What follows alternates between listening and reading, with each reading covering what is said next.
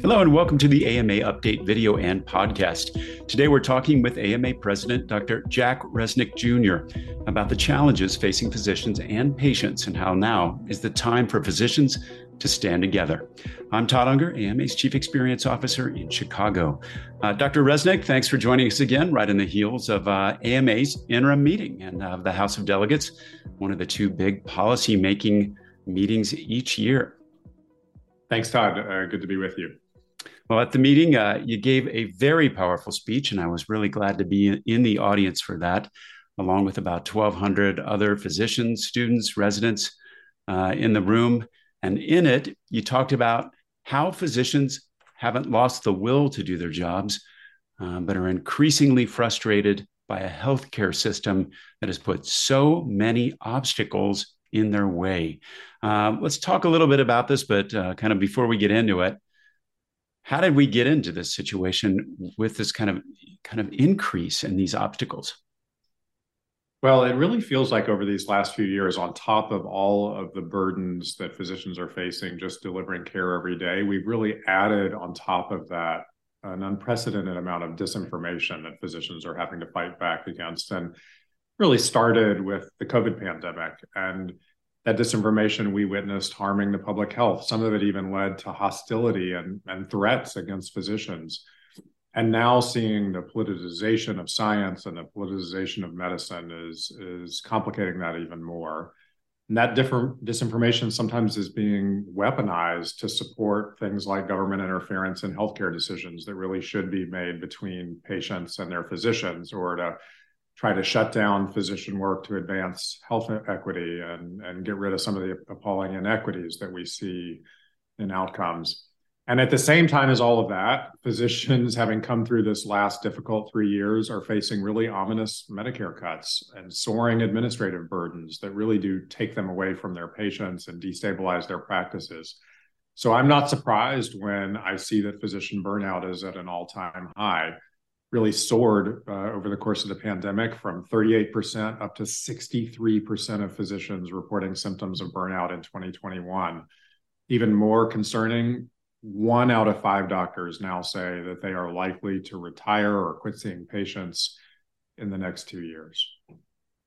So paraphrasing what you just said, it does seem in some respects that it's coming from all sides. And you described kind of the emotions that you and your fellow physicians are facing, when you think about and just experience these challenges on a day-to-day basis. Tell us more about kind of your journey, which you've been in the AMA president now for about 5 months, and kind of how you're feeling about what you've seen right now. Well, mostly, and first of all, I feel a lot of pride in the profession that I get to represent, and gratitude for the privilege to serve. As I have watched physicians around the country take care of the health of the nation in a really difficult 2 or 3 years, that's really my dominant feeling, is that sense of pride. But as I mentioned, we are seeing soaring levels of burnout, and the data that I told you about on planned retirements.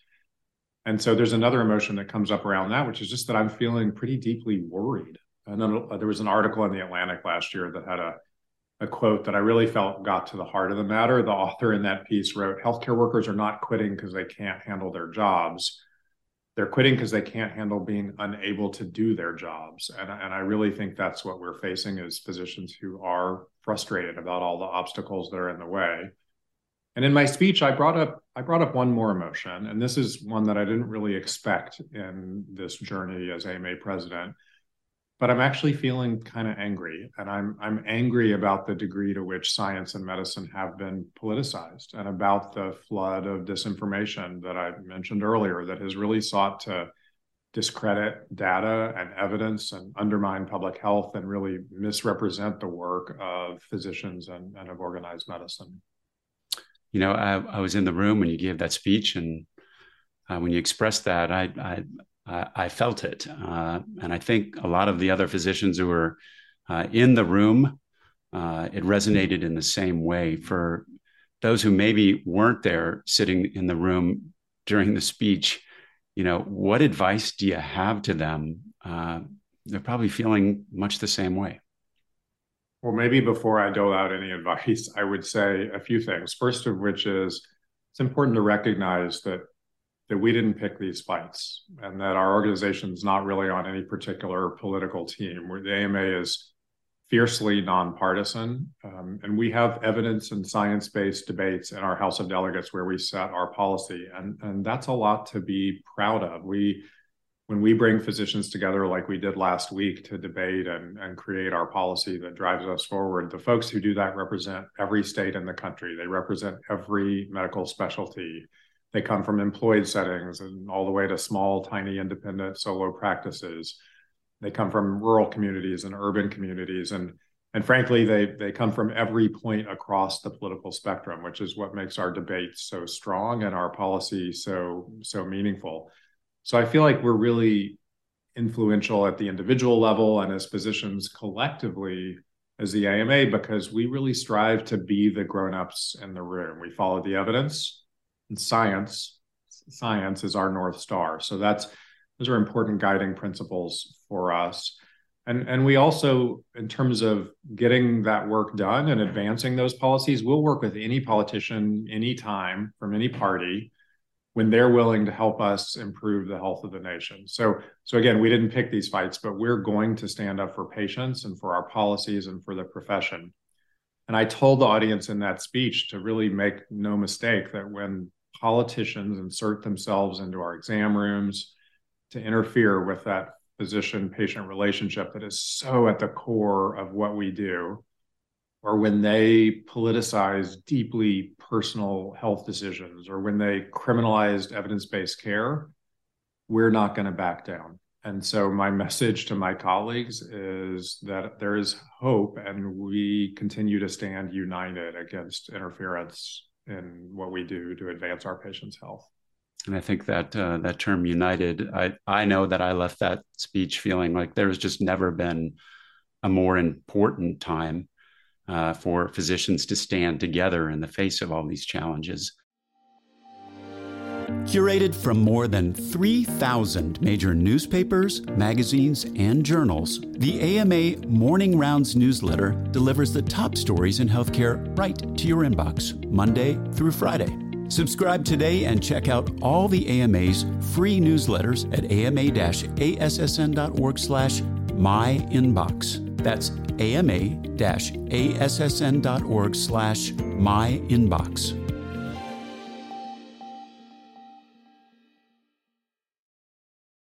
There was one other thing that you said in your speech that really resonated with me, as well as everybody else in the room. And you said, we need to fix what's broken, and it's not the doctor. How do we shift the focus away from physicians and onto the problems that are really wearing physicians down and where the real work needs to get done? It's an important question. And, in the midst of this growing burnout that we've been talking about, there has initially been this focus that I've observed on resilience. And that involves things like hospitals recognizing that, and health systems recognizing that burnout is a problem and is not good for patients and not good for their health systems, started telling physicians like, okay, we're going to provide some free yoga classes for you over the lunch hour, or here's a gift certificate for a free dinner or a dinner with the hospital CEO. And sure, wellness certainly has its place and it's important, but this focus on resilience and making the physician more resilient to all of the things that they're facing in terms of obstacles to providing great care, that focus on resilience blames the victim. And that's not going to get us out of this crisis. And so that's really why the AMA is working at much higher levels. So whether it's on the one hand partnering with practices and health systems to implement strategies that we know work to get rid of some of those pain points that make caring for patients harder, or even at the much higher altitude level of thinking about the systemic things that are getting in the way of delivering high quality care and doing so in a low friction way. And so that's really the foundation of what we call our recovery plan for America's physicians. We've, during this pandemic, seen a lot of recovery plans floated around, and we really believe strongly that physicians, having held this healthcare system together for the last 2 or 3 years, need one of their own. One of the pillars of that plan is really centered around reforming Medicare payment. practices are just emerging from the worst of COVID, and they've had a lot of financial hits during that time period and continue to really struggle to retain staff during a labor shortage and increase costs of that, or to get supplies and anesthetics and everything else that they need at a time when there are all these supply chain issues. So costs have gone way up for practices. And at the same time that that's happening in this inflationary environment, the Medicare program under current law is actually threatening physicians with almost 8.5% across the board payment cuts in January if Congress doesn't act. I just can't think of a worse time for physicians to have to face something like that. So we can't allow that to happen. And the AMA is fighting, along with state medical associations and specialty societies and others, to stop those cuts. We've had to do that, and we've done it successfully in previous years. But I really feel like just stopping the cuts isn't good enough. In the current system, there are other groups like hospitals and nursing facilities and hospices that have an automatic system with basically a cost of living adjustment every year, where the federal government looks at the rate of inflation and just adjusts payments to sort of keep them on even keel based on inflation. So all those groups are set to get automatic increases this year at a time when physicians are facing these 8.5% cuts. So we are laying the groundwork with Congress to say enough is enough. This doesn't make sense. Practices cannot invest in staff and people and the things they need to do to continue to drive quality improvement. And it's not going to happen in the next few weeks, but Congress really needs in the next year to just put physicians on that same system where we have automated, inflation-based positive updates to the payment system every year. We're not asking for anything more than that, but it just seems fair to be treated like the rest of healthcare groups in the system. So we talked about the huge problems there on the Medicare payment front. We talked about addressing physician burnout. One of the other kind of key obstacles, and you told a really great personal story here, is about prior authorization. Why and how has this become so burdensome now?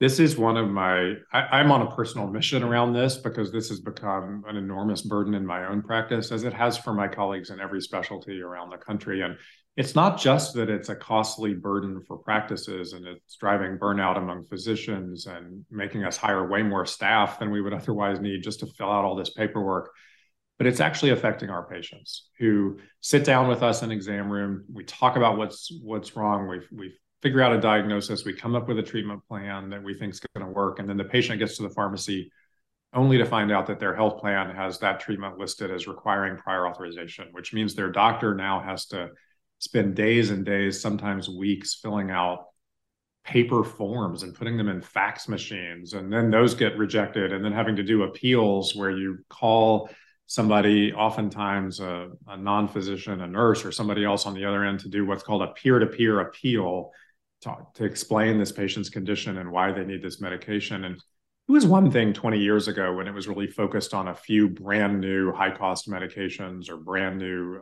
procedures.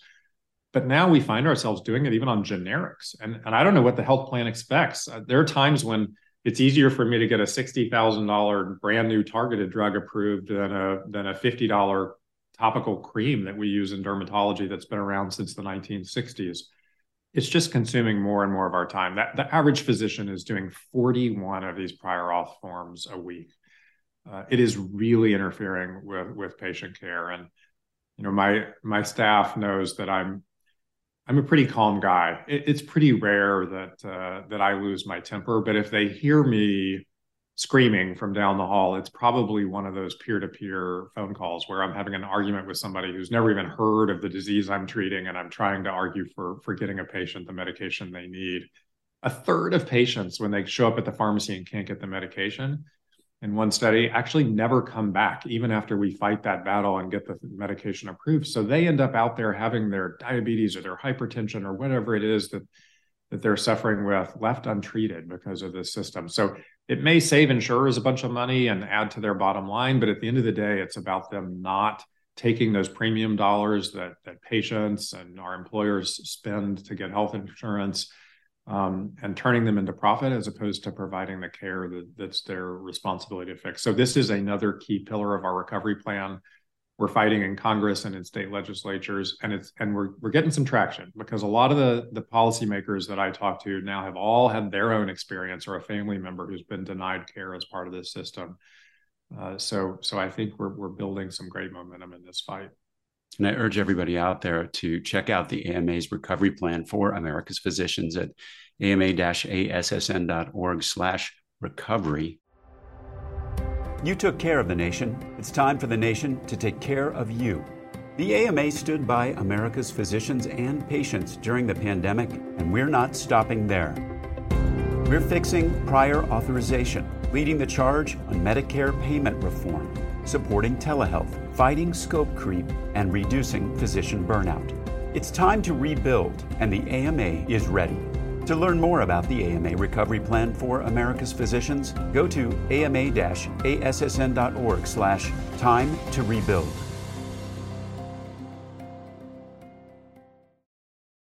Dr. Reznik, you mentioned something up front that it's kind of we'll call a new front in the kind of obstacles that physicians are facing beyond kind of some of these structural problems, which is this politicization of medicine and how it's getting in the way of science and evidence-based medicine. And like prior authorization and these kind of other burdens is starting to really get in the way of patient care. What do we do about that?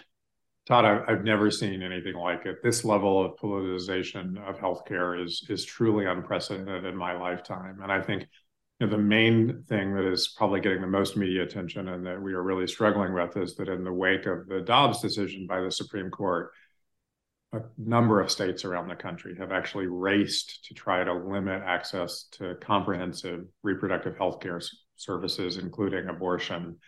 And we're just already seeing dire consequences that are quite heartbreaking. In a lot of those states that have passed restrictive laws, we're just seeing chaos. Patients are showing up in emergency departments largely with complications of a pregnancy. So maybe they have an ectopic pregnancy that has no hope of being a successful pregnancy and leading to a birth. And the patient's life is truly at risk if you don't treat that ectopic. Or patients who have miscarriages that have been complicated by hemorrhage and bleeding or by a bloodstream infection where doing an abortion is the only way to finish that miscarriage and protect the health or save the life of that patient.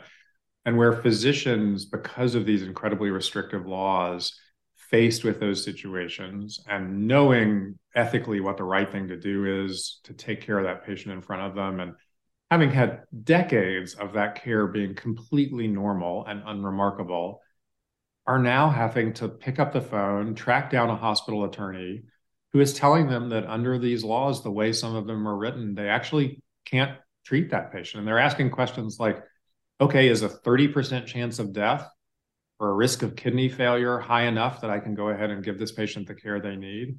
And in some cases, they're being told, no, that patient has to go home until they get even sicker, and then you can do the procedure. In some cases, those patients are even being packed up in ambulances and driven hundreds of miles to another state where they can get the care they need. This is dangerous. It's reckless. It's inexcusable. So one of the ways that this relates to disinformation, where we started this conversation, is I'm going out and on media and other places and facing people who are saying, no, what you hear from the doctors is exaggerated, or that's not really happening. It is happening. And these things are quite common and very real things that we're facing in those states. And we're seeing similar disinformation used to prop up other restrictive laws where politicians are inserting themselves into exam rooms. So, for example, gender-affirming care for teenagers who have known for years and years and years that they're transgender and are seeking medical treatment that's evidence-based and appropriate. We're seeing the purveyors of disinformation say things like, oh, doctors are out there performing genital mutilation surgery on teenagers. That's just not the case. Or that we're giving them medical therapies that are appropriate, but that we're not consulting their families, or that we're doing it, after some kid has told us that for one day they think they're transgender. Those things just aren't true. And they're being used to gin up support for these restrictive laws that get in the way of providing care. The last example I'll share is that we see our work on health equity misrepresented. We see it leads to real threats of violence and danger for patients and doctors. There was a fascist group that was literally lined up in front of a hospital in Boston protesting against individual physicians who were doing health equity work, claiming that they were killing white patients. It's outrageous, but it's dangerous, and it's time that we, as a physician community, are unified as we now are, and stand up to this disinformation, and really bring science and evidence back to the core of our national conversation about healthcare. So let's just use that as our kind of last question. When you talk about all of these challenges, we're already facing physician shortage right now, and I can't imagine that these kinds of headwinds are going to make that any easier. What do we do to kind of channel this energy right now and really confront the obstacles that physicians and their patients are facing? Well, I can't sugarcoat it and pretend that this is not a huge threat. All this disinformation and politicization that we've talked about today, those threats are real. And I think about things like medical students and residents. Who's going to want to even train in these states where they can go to jail simply for providing normal health care to their patients?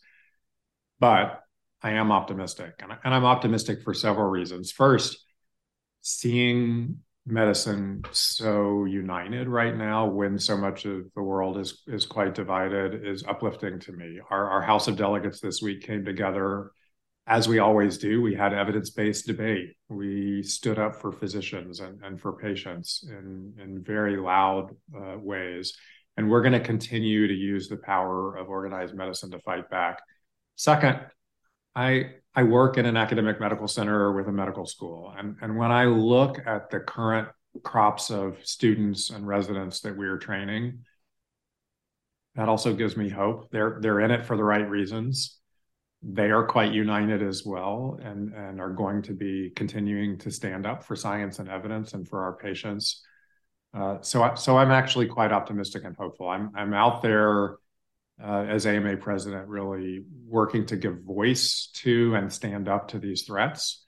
But I'm proud of the profession that I represent, and optimistic and hopeful that we'll leave behind a profession in good shape for the next generation. Well, Dr. Reznik, thank you so much. I found your speech incredibly inspiring, and I'd urge folks out there to check out the whole speech, which you can find on AMA's YouTube channel. And again, check out the AMA's Recovery Plan for America's Physicians on the AMA site. Thanks for joining us today, and please take care.